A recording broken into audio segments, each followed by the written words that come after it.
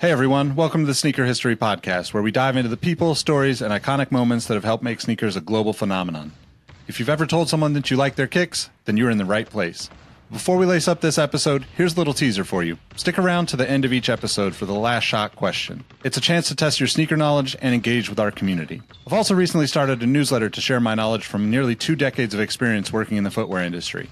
You can find the link to that below or go to sneakerhistory.com/newsletter for a weekly deep dive into the biggest topics in the sneaker business. All right, now that the business is taken care of, grab your favorite pair of kicks and let's get started with the episode.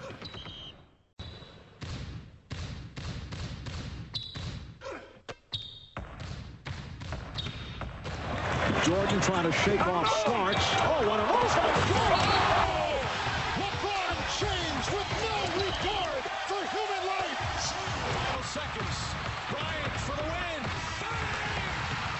Iverson against Gill. The crowd on its feet. Allen for the win. Welcome to the Sneaker History Podcast. What up, what up? Welcome to the Sneaker History Podcast. My name's Nick Engvall. I'm with my guy, Mike Guillory. What's going on, man? How you doing?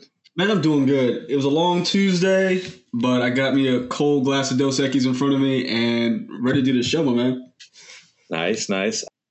I wish I had a Dos Equis in front of me. I'm sipping some Moringa tea. If anybody knows what that is, it's basically like crazy caffeine, double a cup of coffee. God. So it might be a long night here in the Engvall household, but I got lots of work to do, so it is what it is. God dang. Shoot, man. So what's been going on? Anything new? You know, the dog is kind of the focal point of my life. I guess I can say that because I know my girlfriend doesn't actually listen to the podcast. But, except for this one time. The dog is both of our focal points, unfortunately. But she actually got like a little nick on her ear. Oh. So it's been a challenge to keep her from moving her ear around because she shakes. You know, she does the dog shake off thing all the time. Yep. So that's been fun. But otherwise, man, I'm just I'm getting my life together, I guess. I'm actually finally I don't want to say I'm completely set up, but I'm at least set up to start making YouTube videos. So the late entry into the sneaker YouTube world.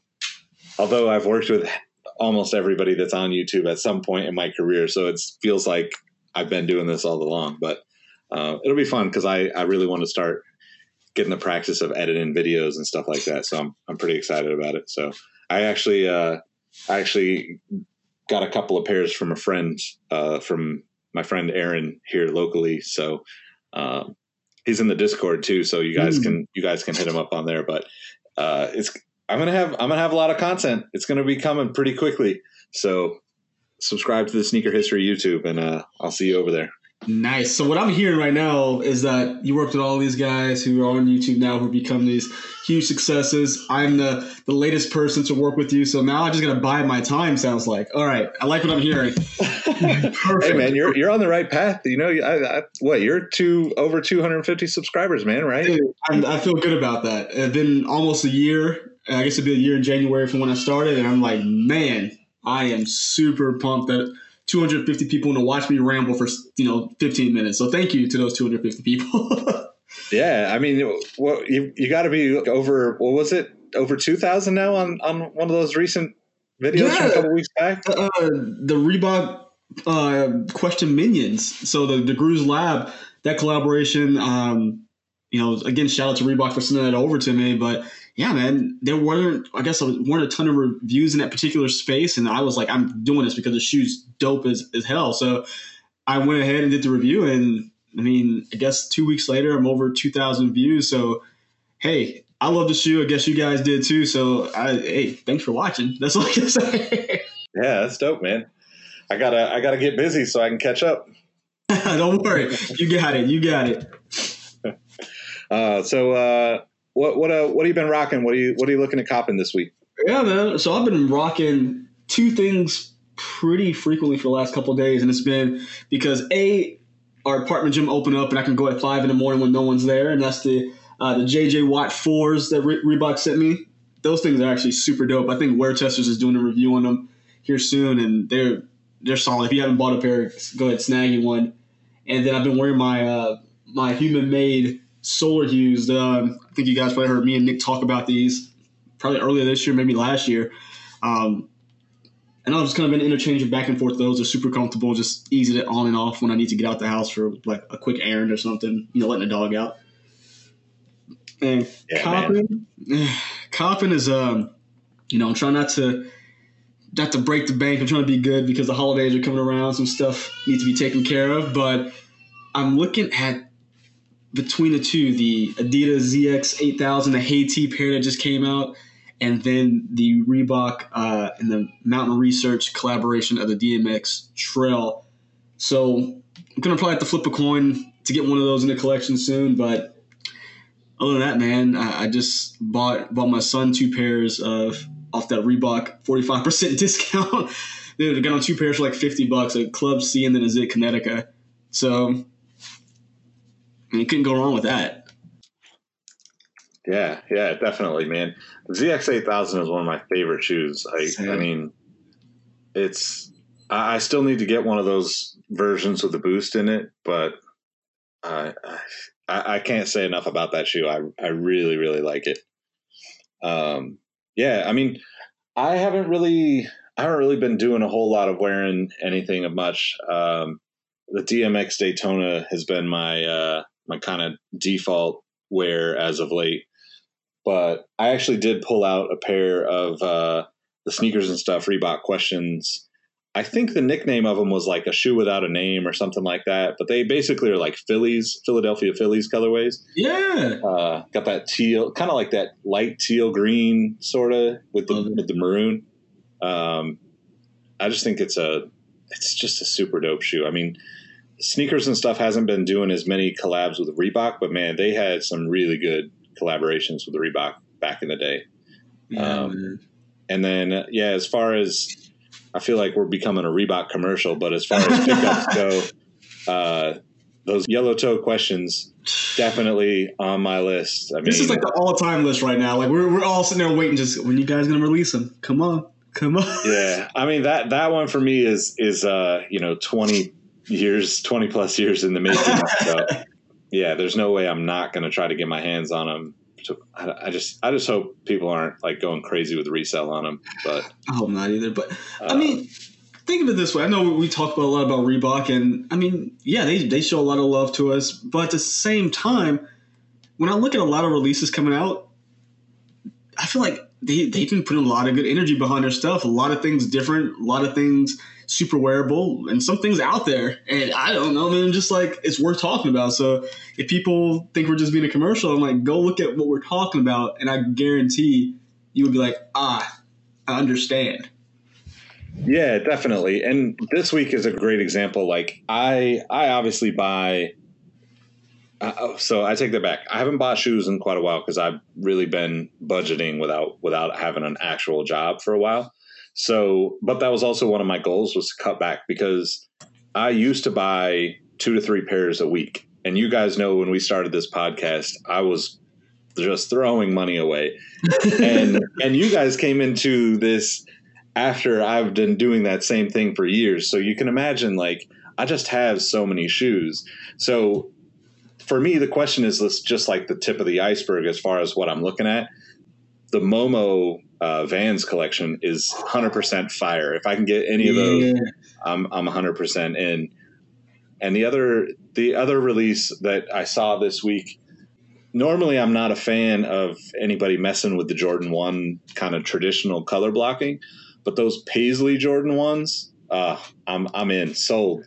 Sign me up. Dude, I feel like every West Coast person is going to love that shoe. I don't know why.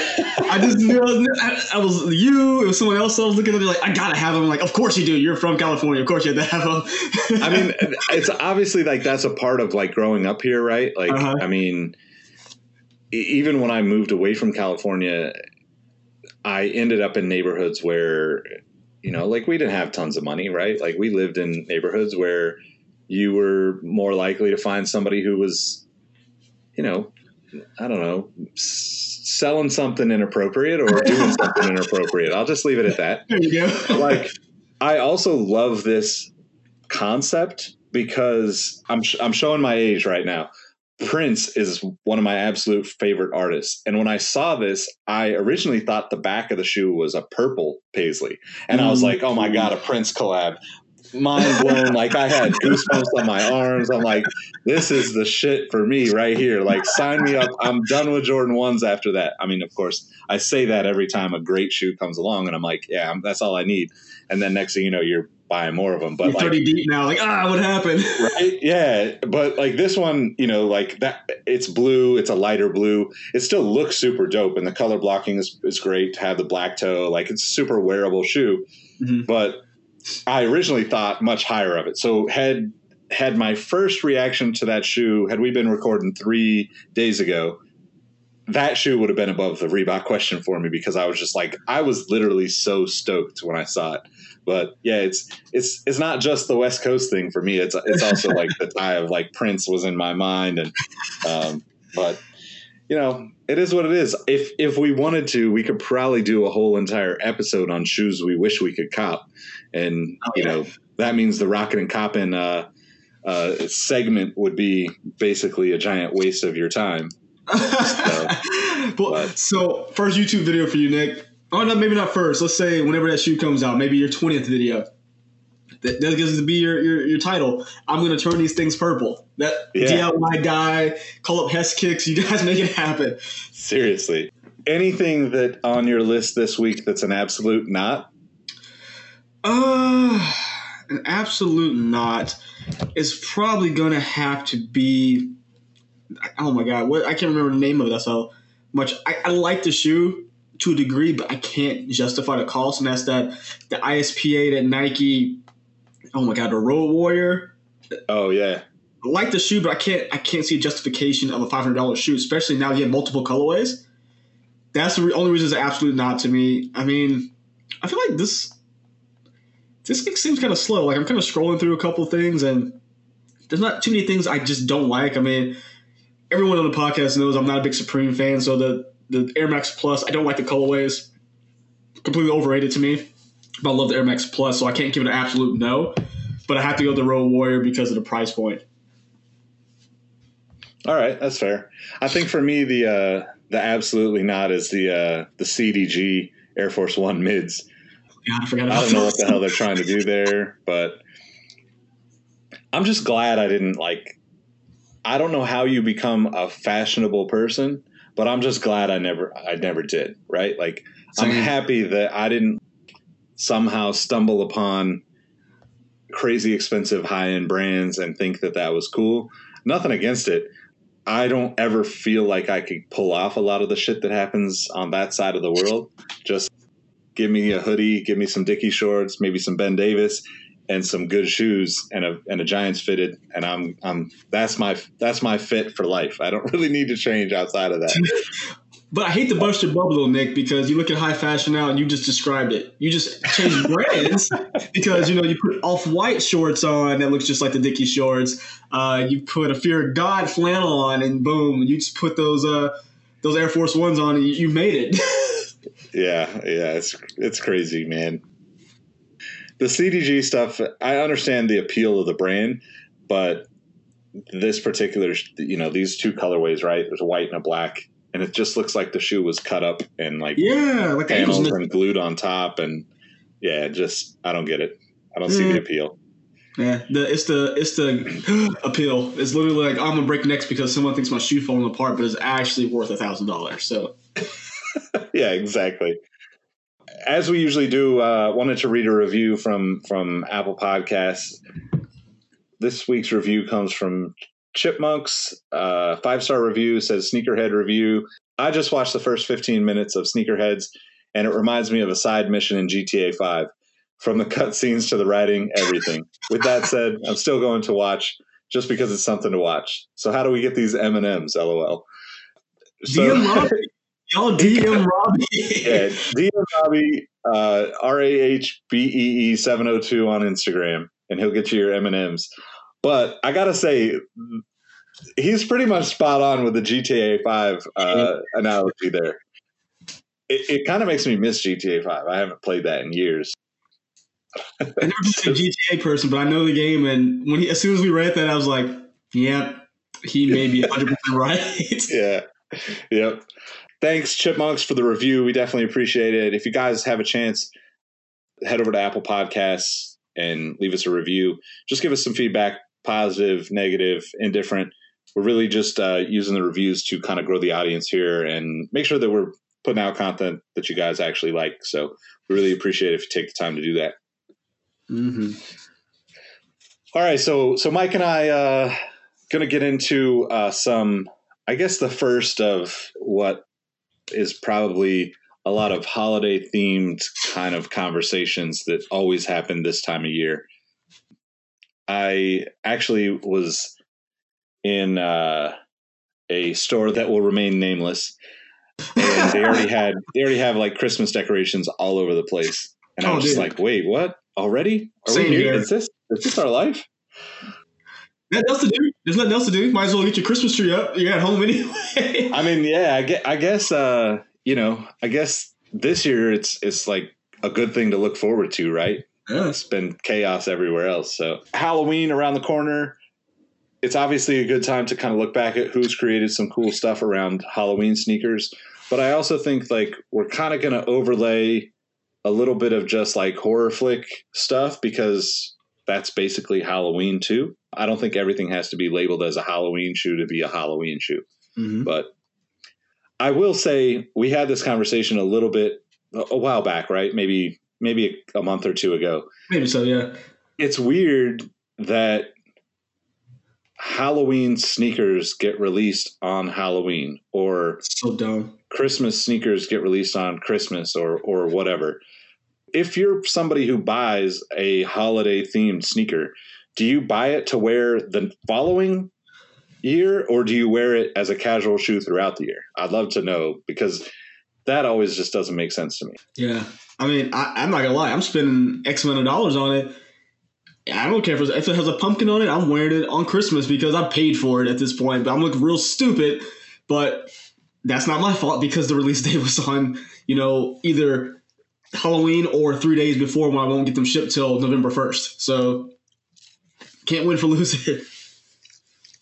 Yeah, man. And I mean, I don't know if it exists, but I wonder. Oh, I guess Saucony did one a couple years ago, but the pumpkin spice latte themed sneakers probably should get thrown in this mix too. But we'll leave that. Wait, time out. Is that a thing? Is that for all the Starbucks UGG wearing people out there? I mean, the shoes. I'm not a brown shoe fan, but the Saucony Grid from like 2015 or 16 was it was like pumpkin spice kind of like, and then they did like almost like a whipped cream toe box. So it was like that, like kind of like brownish color on the backside, and a light color on the toe. It's a dope looking shoe. Not a colorway I would rock. I'm neither here nor there on the pumpkin spice latte. It's one of those things where I can't drink that kind of sweet stuff every day, but every once in a while, you gotta celebrate the moment, right? And give into capitalism. I'll let Saucony have it. Between them and like New Balance that come out with this ridiculously nice suede fall color shoes, I'll let them have those, so they can do whatever they want when it comes to like a brown or pumpkin color shoe. Yeah, I mean it's just interesting how, I don't know if it's commercialized or what, but like everybody just hops on anything they can throw a theme together around if it's going to sell, right?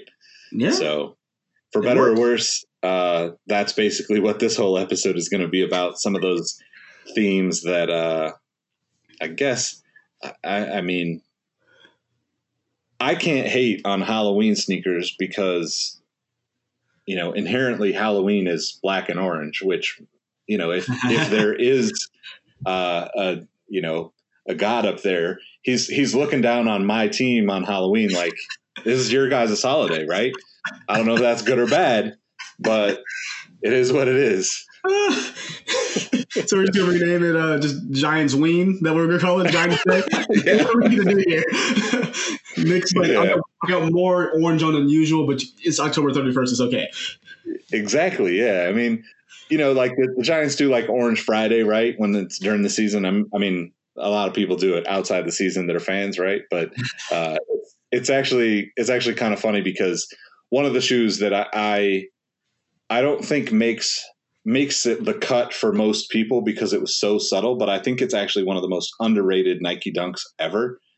There was a 2005 Halloween, quotation marks, I'm doing air quotes right now, you can't see me, but Halloween 2005 SB Dunks. And they were basically just an all black shoe, a gum bottom with orange logos. And I never got them, but if I was going to wear a pair of Dunks, that is like the best default black with a gum bottom and orange accents. Perfect, man. You can get away with it. Any job, it's going to look dope. Even when it gets beat up, it's going to look dope. So if anybody's got a pair, let me know, size 13. I don't want to just beg for shoes on this episode, but that's the first shoe that comes to mind for me for Halloween. So how about you, man? Oh man, first shoe that comes to mind for me for Halloween. I think I was telling Robbie, I don't think I've ever owned a Halloween themed shoe. First one that comes to mind for me is always like the Day to Dead Dunk, but more so because I do like basketball shoes a lot. The Day to Dead Dunk inspired KD4. I love that shoe, and I think at one point it was going for a decently low price. I think the price has skyrocketed since Dunks have made their infamous comeback, but that's one of the first ones I really think of. And then the 2015 Mummy Blazer, which I kicked myself in the butt a million times over for not buying that. I'm sure it's probably dirt cheap somewhere, but just to not have it in the moment, when I see it again, I'm like, how did I pass it up? And it was like maybe $100? Yeah, yep.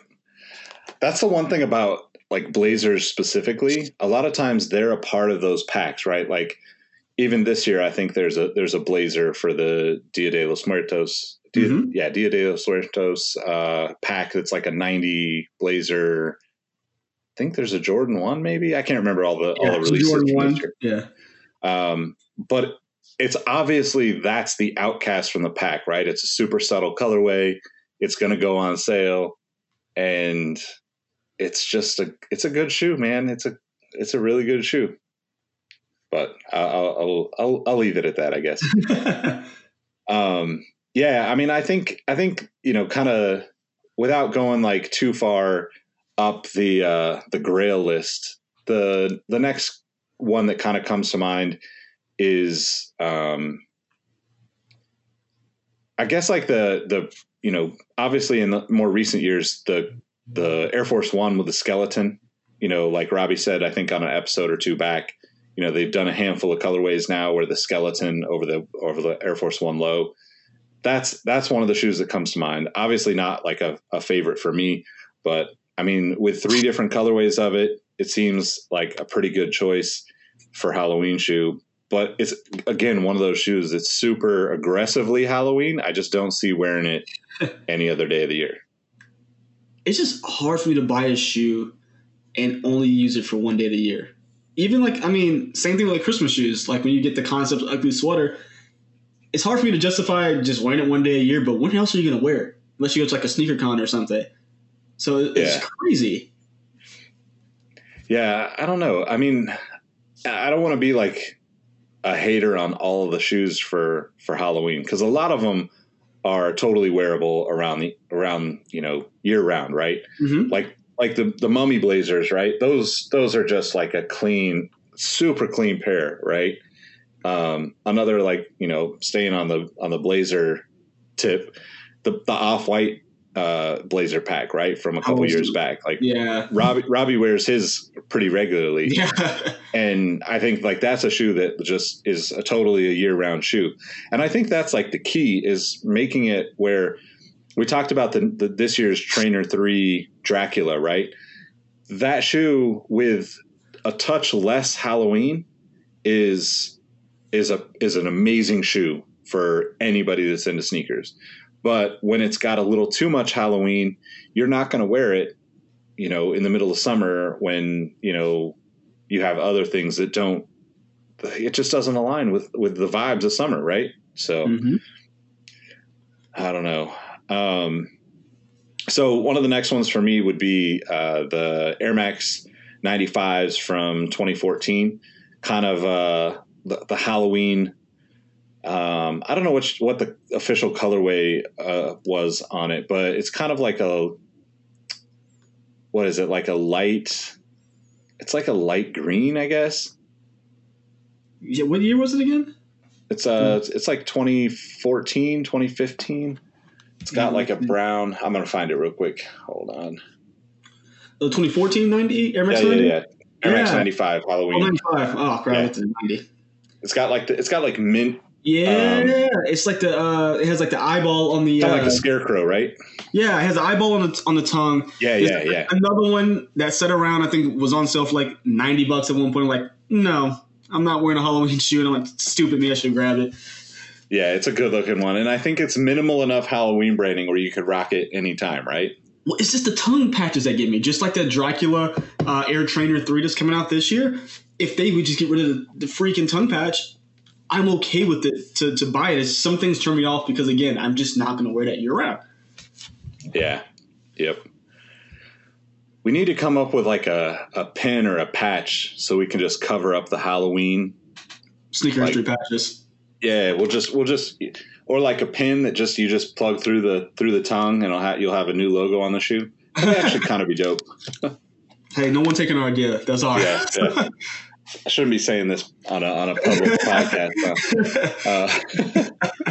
No one listened to this portion of the episode. Yeah. So what else you got on your list of Halloween and horror inspired sneakers? Yeah, the one we were talking about earlier was the 2014 Air Max 90 Halloween. That one's really clean. That's another one that can just be fall. It's just black, like a burnt orange, and then I don't know, is that blaze orange they call it? And it just looks good. The color blocking is nice. The leather on the toe box looks pretty dope. I don't know if that's ostrich. It looks like a weird pattern of the leather, but it's a nice shoe that can be worn any time of the year. So that was one for me that I really liked. Yeah, that's a good one.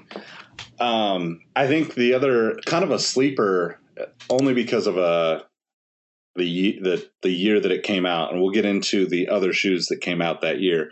But the 2007 release, the SB Air Trainer 1, the Dawn of the Dead, which was themed off of the cover of the film. And I mean, it's like there's nothing over the top Halloween. It's a SB Trainer 1, which, just retroed again for the first time in a long time.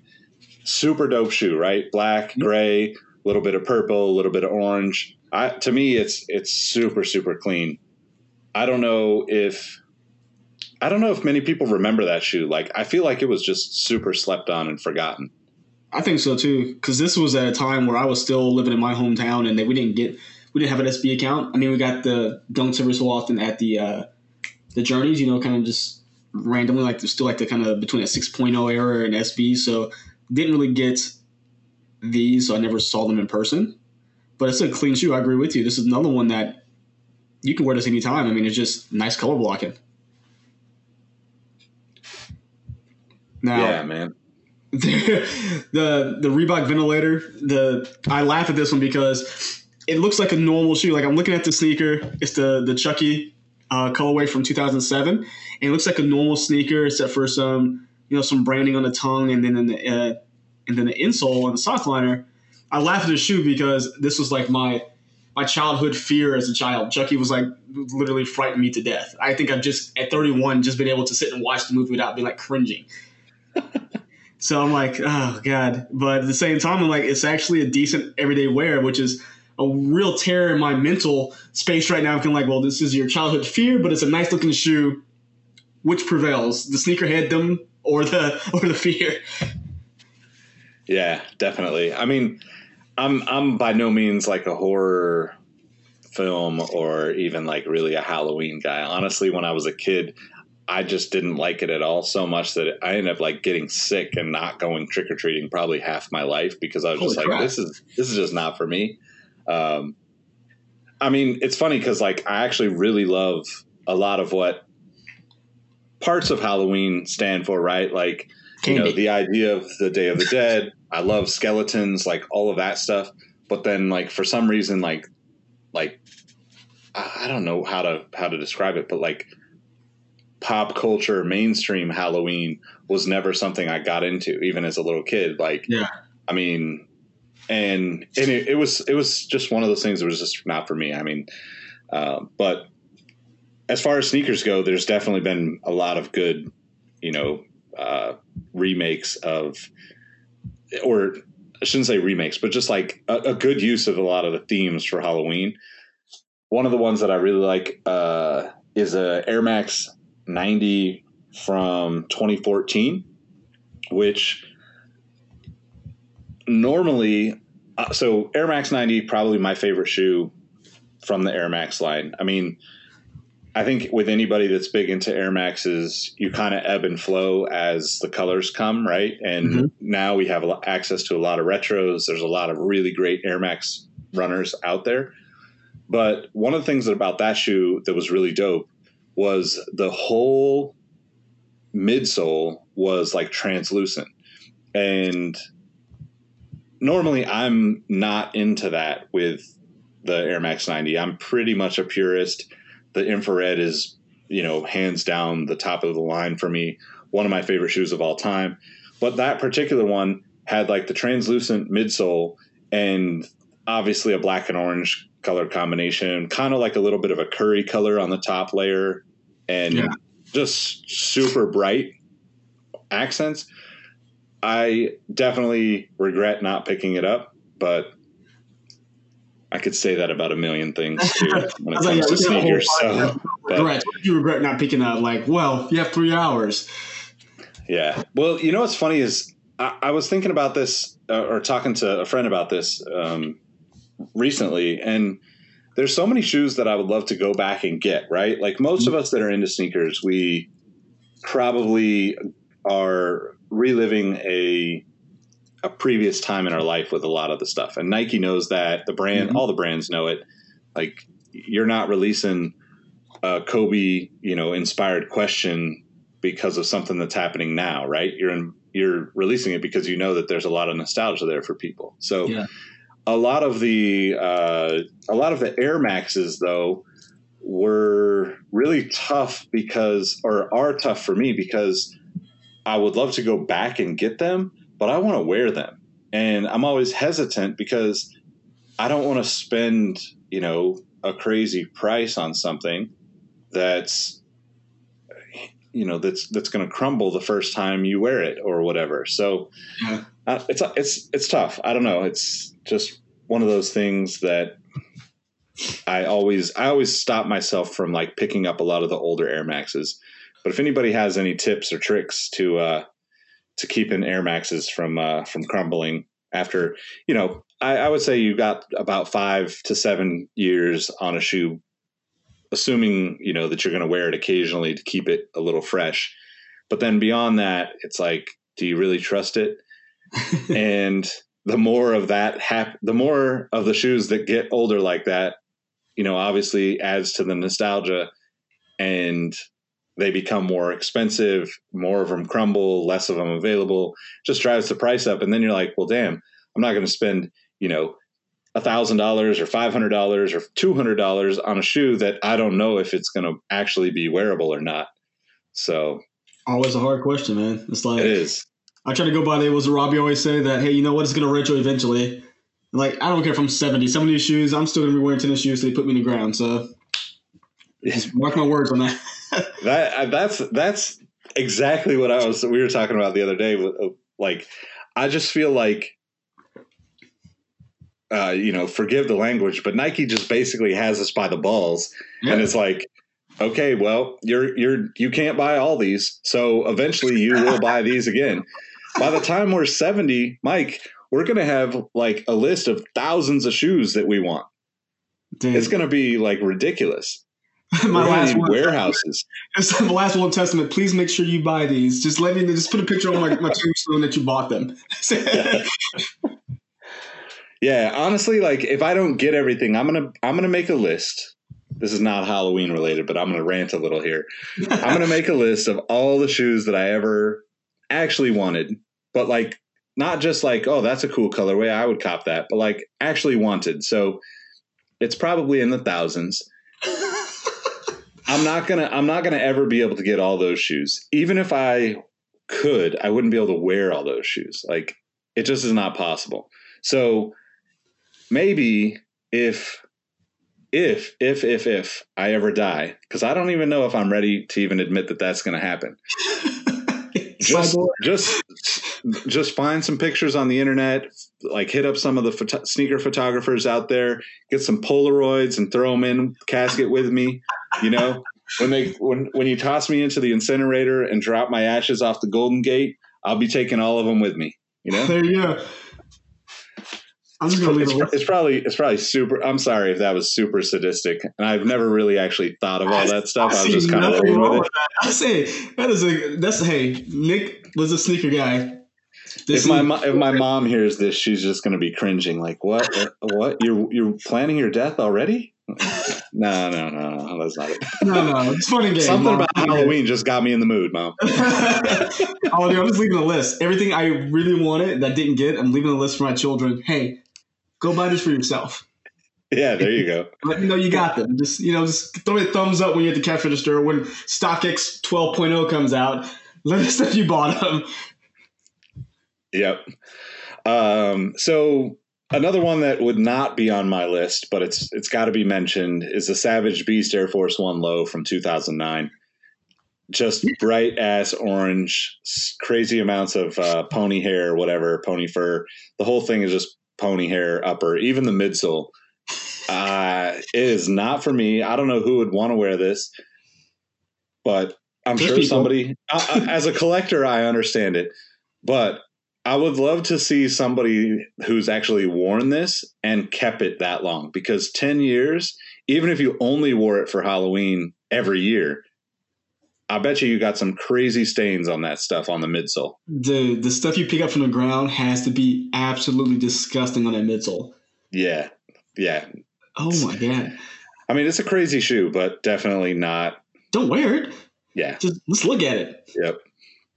Well, I have to go with the so I'm looking at this 2005 Air Force One Halloween, and this was the original Shatter Backboard 3.0, straight patent leather. I just looked at this and I'm like, wait a second, what? But these look good in Air Force One form.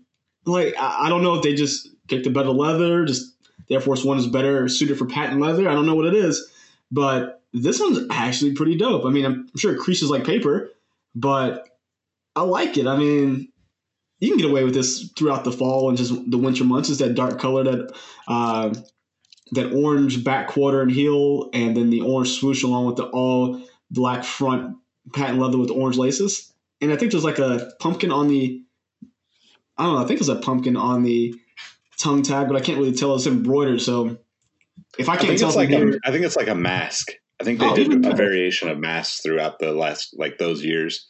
Okay. It's clean though. Yeah. I mean, it looks good to me. I mean, on top of that, you got to remember that this, what is this, like 2005, 2006, maybe even back to 2004, right? You're still riding the wave of Nelly's Air Force Ones being played on the radio at that time, because that was like late 2002, I think, maybe early 2003. So Air Force Ones were like going crazy at that time, not just because of Nelly either. Like sneakerheads were already onto Air Force Ones. Like I would say that was like the biggest years for Air Force Ones, you know, aside from, you know, maybe going way back. But I'm just thinking like all the stuff that came out during that era, you know, guys like Clark Kent and Mayer, they, you know, that was when like collections went bananas because there were so many out there to get.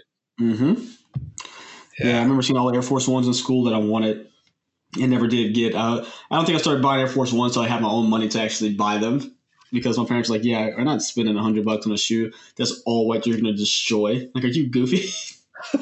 Yeah. And I was still, my foot was still growing at that point. They're like, yeah, you better go hit them shell toes, which I still love to this day, so I appreciate that. Yep. I guess sticking with the Day of the Dead, or rather the Air Force One theme, the Day of the Dead Air Force Ones from last year with all the 3M pattern, kind of like the hidden 3M too, because the shoe was basically all white, the black liner and a black, swoosh or whatever. But that shoe to me, if I was an Air Force One person, would absolutely be in my closet right now. I'd be wearing that this holiday if I was an Air Force One. Like if that was a Dunk last year, I would have been hard pressed to get a pair. I didn't realize the 3M designs on it. This is the first time I'm actually really looking at it. Yeah, it's That's clean. Nice. Yeah, I'm pretty sure there was like a 95, a Cortez. The Cortez is really dope. And then there's the Air Force One. Huh. Let's see. I just want to know, just for the sense of knowing it's probably too expensive, I want to know how much it is on resale right now. So Day of the Dead. Oh, here it is. Yeah, Nick, definitely. They set when they came out. I remember it for like a minute. And, well, what, you're at 13? Yeah. That's not bad. It's almost retail. They're 180 on Goat Near size. I mean, that's not too bad. I wouldn't tempt you, but I'm saying that. So on the same kind of vibe, if people remember back, like probably like 2014 or 15, there's actually a Day of the Dead Cortez from back then too. And I think that one is actually the one I would go after because it's all black, suede swoosh, suede like midsection. And then the underlay below the swoosh it's not 3M, but it's got the Day of the Dead, the same kind of like motif. But on that particular shoe, the inside swoosh was actually orange. So you had a black swoosh on the outside, orange swoosh on the inside. And to me, that's one of the best. Honestly, that's probably like if somebody said, hey, you could have any Halloween shoe ever, that's probably the one I go with because I think it's the most wearable. Yeah. For me personally. Yeah. No, dope shoe. Yeah, definitely very wearable. The one I'm going to bring up now is not that wearable other than, I guess you could if you really wanted to. It's Halloween because of the skeleton, but I guess you can get away with it. But the 2018, the original Air Force Ones in the white colorway with the gray skeleton on the side, dude, I thought this was going to sit. So I was like, oh, it's fine. I'll pick them up whenever I want to at like $80, $90. Yeah, that was completely wrong. Every time they come out of that colorway with that design on it, it sells out immediately. And I really like the white pair. Which one is it? The Air Force One skeleton from 2018. It's the just like the orange one that's coming out this year. Oh, and yeah, the black yeah. Yep. The white one just because I feel like there's more detail on the skeleton foot because you can get the grays out there on that white. It just pops better with that glow in the dark outsole. Dude, it's just a really nice shoe, and it just kind of stays true to what the Air Force One is. And it reminds me, like you talk about those years with like Mayer and DJ Clark Kent, where it just really Air Force Ones were popping off. Yeah. Yep. So I think honorable mention, I don't know if it really qualifies as a Halloween, but Paranorman foam posits got to be talked about just because that was a crazy release. I mean, yeah. I think the one thing that was always crazy about that too is when I was at StockX, when StockX was just getting started, I can't remember how much they went for originally when StockX launched, but it was one of those things where shoes like that came, in a sealed box. How do you authenticate a shoe as dead stock when it comes in a sealed box? If nobody opened the box, can you even authenticate it? But if they opened it and resealed it and swapped in some garbage shoes, then you're screwed, right? Yeah. It's really a double-edged sword there because you're like, oh, I don't want anything opened. But at the same time, you know it's there. So I guess you really have to trust the person. Like, give me receipts. I don't know. Like, that's insane. Yeah, I never thought about that. I didn't realize it was sealed like that. Yeah, I mean, there's only a handful of shoes that I remember, but like that one, I think the Coraline Dunks. That was my honorable mention. The Daniel Arsham Adidas were in a sealed box. I mean, there's only been a handful throughout the years that I am familiar with, but it is a really interesting thing to think about. And I mean, I would love to know if you're listening to this podcast, you know a lot of this kind of stuff, and you probably are paying attention to at least a little bit of the resale market. Would you rather have, if you're buying a shoe dead stock and it's a sealed box, would you rather have the box opened and verified, or would you rather buy the shoe and not have someone verify what's inside?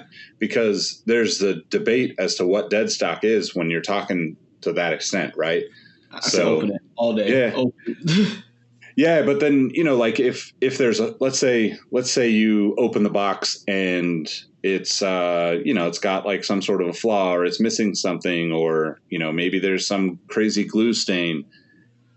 Do you pay full price for that shoe? Because nobody's going to let you buy the shoe.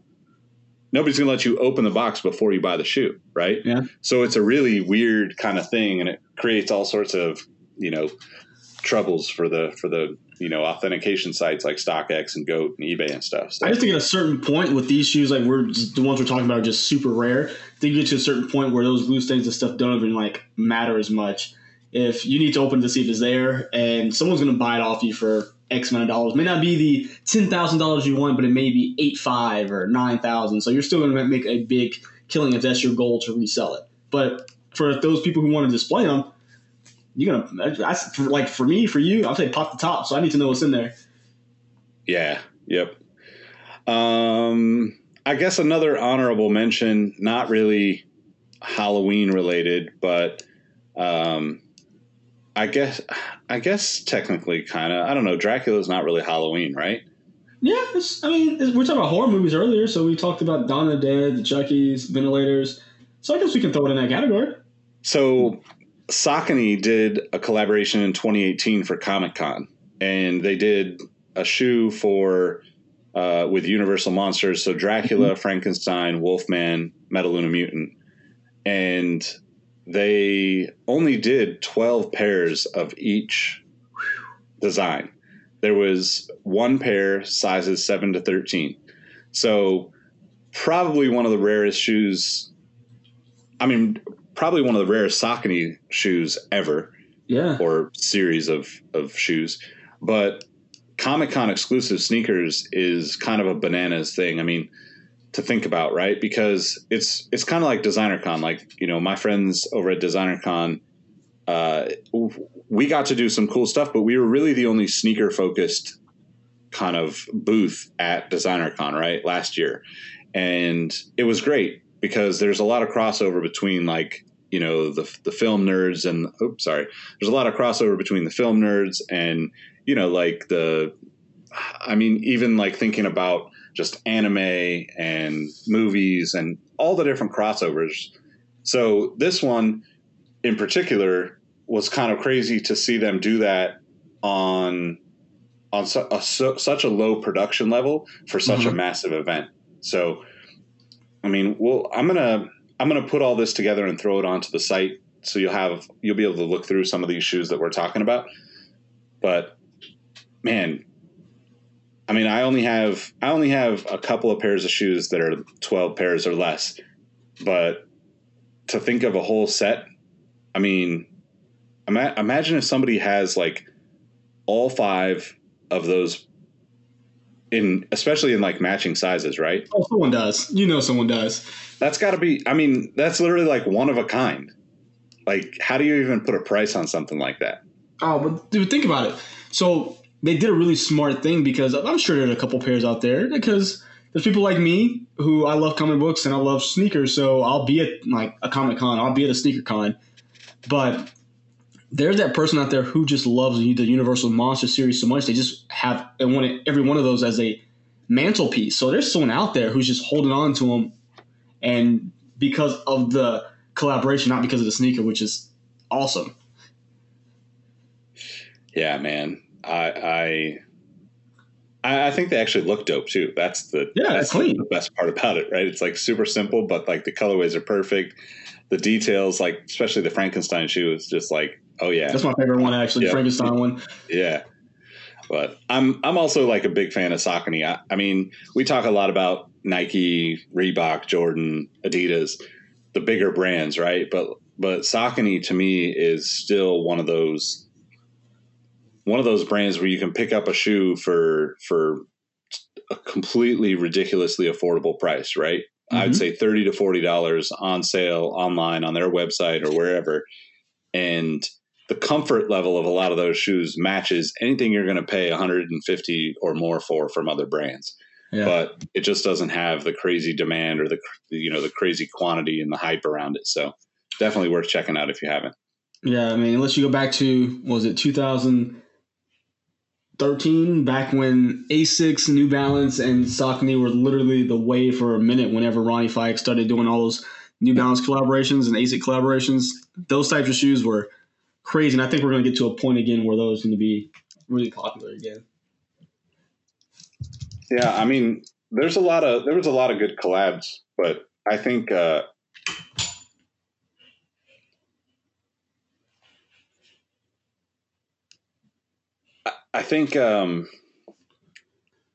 with Ronnie's like trajectory now doing collabs with BMW, I don't know if we'll see, we won't see the same thing anymore. It's going to be someone else that comes out. It'll get crazy.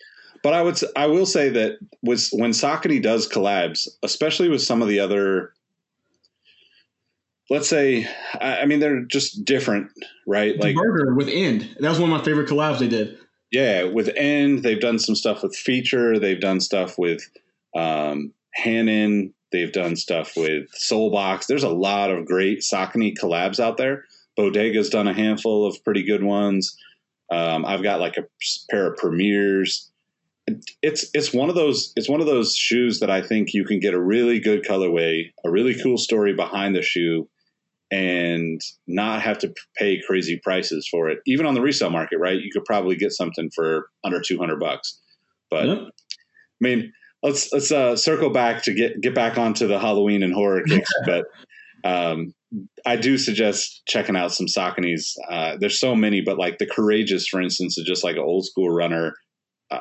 It's just so simple. I mean, think of like something that's a Cortez, but like a little bit more comfortable, a little bit more cushioning and padding, and that's it. But so we're down to only a few more left that I think are worth mentioning. I mean, there's obviously way more than we can fit into one podcast, but I'm going to throw it to you and let you go with one of them. But I'm looking at Nike Dunks, I think, for the rest of the.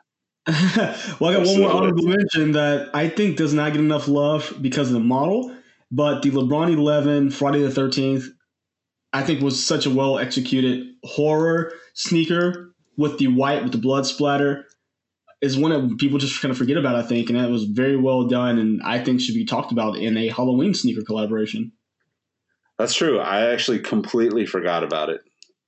Yeah, because I don't think the LeBron 11 was well received because LeBron didn't wear it the entire season. He switched to the Soldier. So I think it just kind of gets lost in the shuffle. But if you remember, again, it was just the white sneaker, blood splatter. I think it even had like something reminiscent of Jason in the insole. But I mean, it had was it the 11 or the 13? I thought it was the 11. Hold on. I think it's the 13, right? Because that's the one that has the blood splatter. Let me see. Yeah, just sent it to you. Yeah, it's all white, blood splatters on the midsole, and it has the white and red. It's just reminiscent of the hockey mask. Yeah, because it's got the 13 on the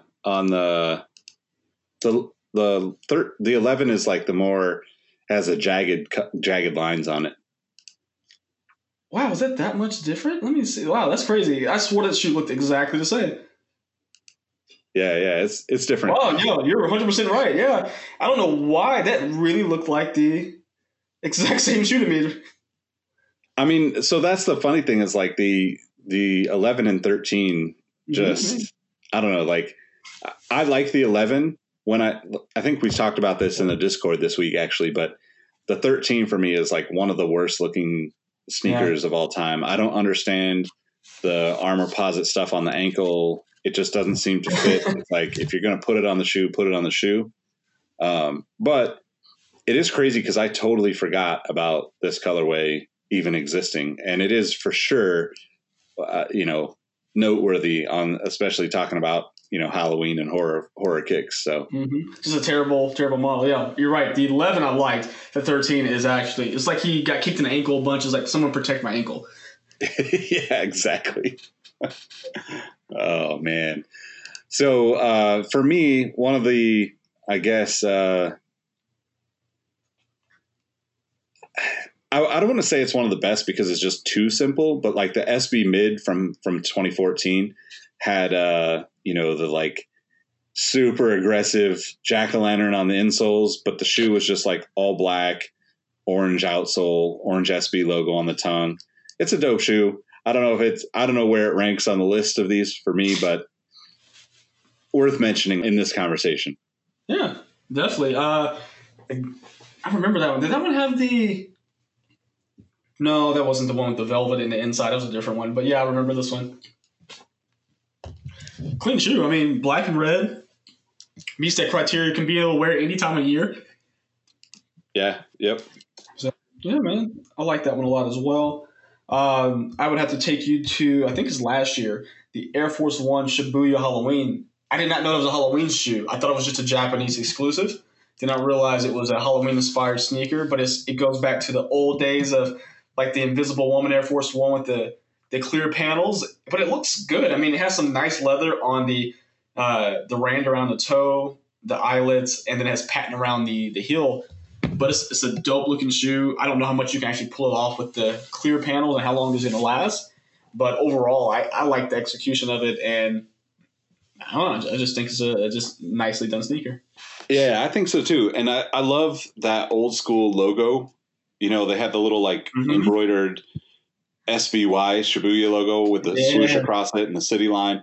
I think when Nike does that with like, there's obviously NYC and LA and ATL. There's a lot of cities that have had their little logos on the Air Force One. I would love to see that actually get transferred onto like Dunks or Air Maxes. That would be super dope. Yeah. I just love little logos, like with mini swooshes, extra logos like that. Those are just nice extra touches for some reason. Yeah, definitely. So I think obviously Jason Voorhees Nike SB Dunk High from 2007, probably one of the, well, we still got a couple more to go, but definitely one of the most sought after of the Halloween inspired sneakers. The colorway is just super dope. It doesn't have anything to do. I mean, there's nothing specific that says Halloween or Jason Voorhees or the, Friday the 13th or anything. But to me, that is kind of the beauty of a lot of those dunks that tell the story without having it be super obvious. Mm-hmm. Yep. You're right on that. And I'm going to flip you, though. I'm going to go from not super obvious to right in your face, and that's going to be the Dunk Low of last year, the Night of Mischief. If you want to talk about a Halloween shoe, just look at that one. I mean, the perforations on the toe box are in the shape of a jack-o'-lantern's face. The insole is literally just, I don't know what it is. It's just like Halloween things everywhere in it. I think it's the inside of a pumpkin, actually. I think it's like the guts of a pumpkin.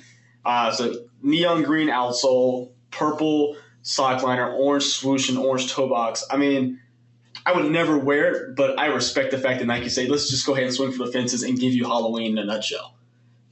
What's kind of interesting about that one, too, is that shoe, I think, is the epitome of this era of dunks, right? Dunks are just super bananas price-wise, with, the Kylie Jenners and Travis Scotts and all these, celebrities rocking them. It's crazy because the prices of those are, $400, $500, $600, $700.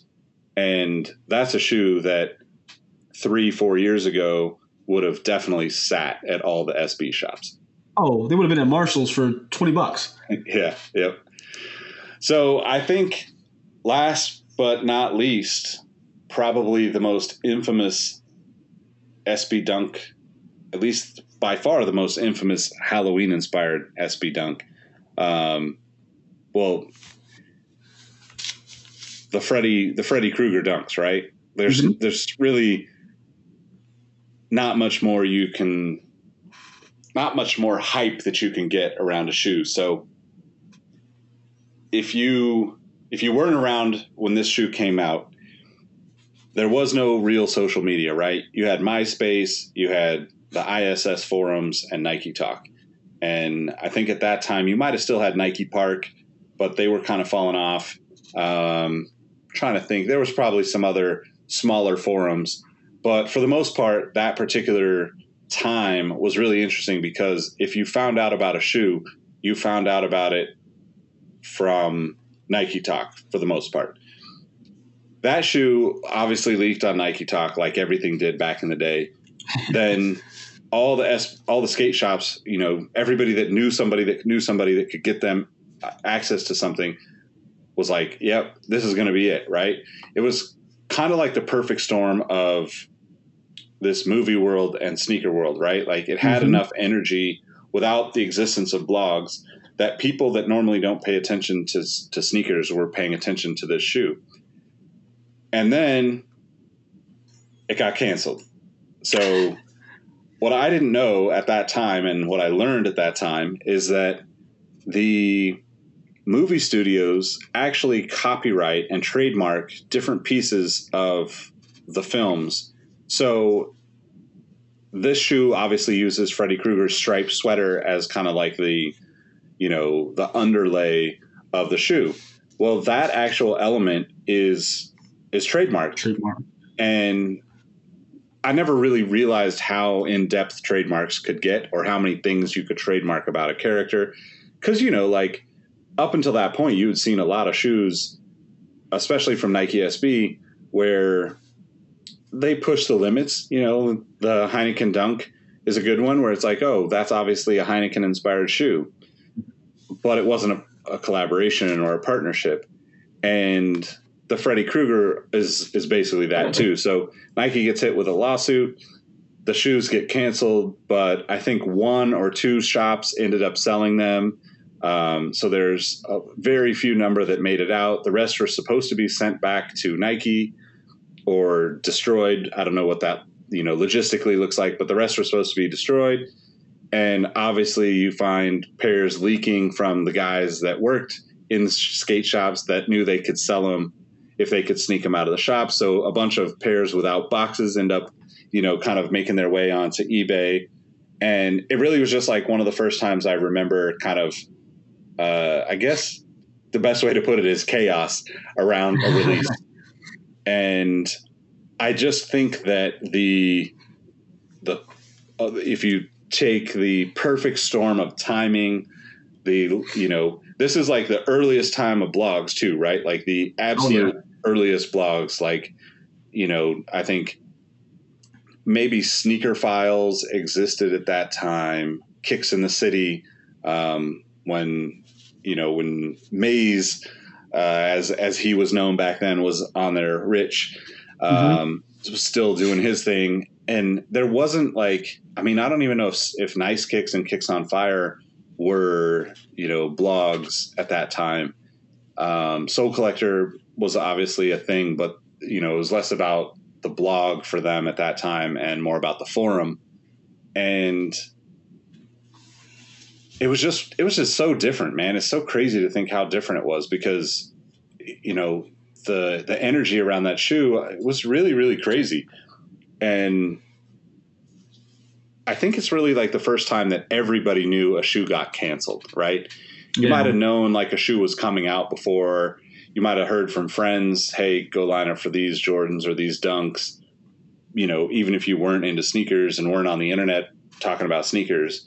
But that shoe kind of became like a mainstream like story. And I mean, it'd be interesting to go look, but I'm sure like probably like mainstream media even talked about the shoe at some point. So fast forward, you know, 14, 15 years. I mean, a pair of those shoes, dead stock, will go for 30 or 40 grand at least, right? Oh, yeah. So, people go nuts over that one. Yeah. So, well, I mean, but you see, I mean, I know we're kind of staying away for 2020 shoes, but I see we're near an end.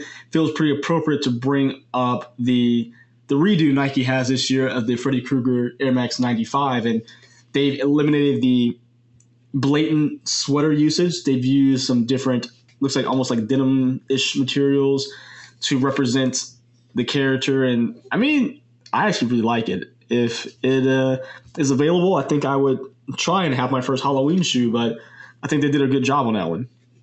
Yeah, man, I think they did a really good job on it. And honestly, it doesn't necessarily have to look like, it doesn't scream Freddy Krueger unless you know that the tie-in's there, right? And I think it's it's a super unique colorway, and the materials that they used are just completely unique in the sneaker world, that I think for sure this is going to be a good one. I'm sure people are already looking for the shoe, but I'm curious to know how many are going to be produced and how, they'll sell. Because the one thing that I do notice, and I was actually just talking to my buddy Aaron, who helped me start Sneaker History way back in the day, the Air Max 95s are kind of the slap-on Air Max model right now. There's so many Air Max models that are being released. The 95s, like on the more expensive end, of the retros.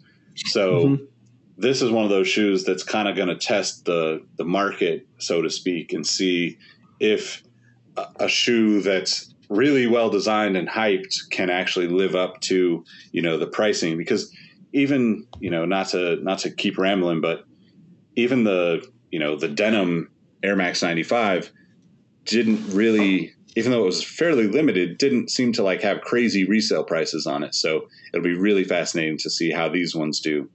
And I could totally wear them, and I'm not even a fan of, Friday the 13th or, or Freddy Krueger by any means. So, yeah, just a good looking shoe. It doesn't matter what it's tied into, just well executed. Yeah, definitely. Well, that wraps up this episode. Let us know what your favorite Halloween and horror kicks are. Love to hear from you, either in the comments on our Instagram page at Sneaker History, or join our Patreon and get access to our Discord. We can get into a deeper discussion around these kind of things. That's it for me. You can follow me at Nick Engvall on all the platforms. Mike, let them know how they can find you. Yeah, Matt, you can find me on Instagram and Twitter at MadWatcher789, or you can find me on YouTube at Mike Guillory. But of course, Sneaker History as well. Right on. We'll catch all y'all on the next one. Peace. See ya. What up, y'all? This is Nick again. First, I wanted to thank you for listening to the Sneaker History Podcast. It really means a lot that you would spend a part of your day rocking with us. Before you take off, I wanted to ask a few favors. If you're looking for more content from the Sneaker History crew, head over to patreon.com/sneakerhistory. Our Patreon members get access to exclusive episodes of the podcast, our latest merch, giveaways, and much more. You can become a member for as little as $5 a month, and it really goes a long way supporting the crew. Next, make sure you're signed up for our email newsletter. We share updates about the footwear business, some of our favorite finds and deals, and other sneaker-related news a couple times per week.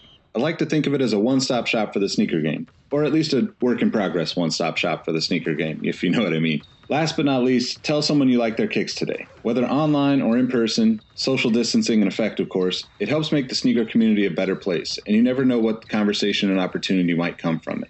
As always, we appreciate you, and we'll catch you next time. Peace. Hey, Nick here again. Before you take off, I want to thank you for listening to the Sneaker History Podcast. Be sure to hop into our Discord to answer this episode's The Last Shot question and get to know our community of sneaker enthusiasts. If you'd like more insights on the trending topics in the sneaker world, I've also recently started a newsletter to share my knowledge from nearly 2 decades of experience working in the footwear industry. You can find the link to that below or go to sneakerhistory.com/newsletter.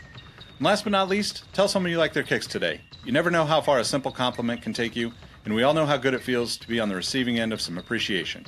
Thank you for all the support, and we will catch you on the next episode. Peace.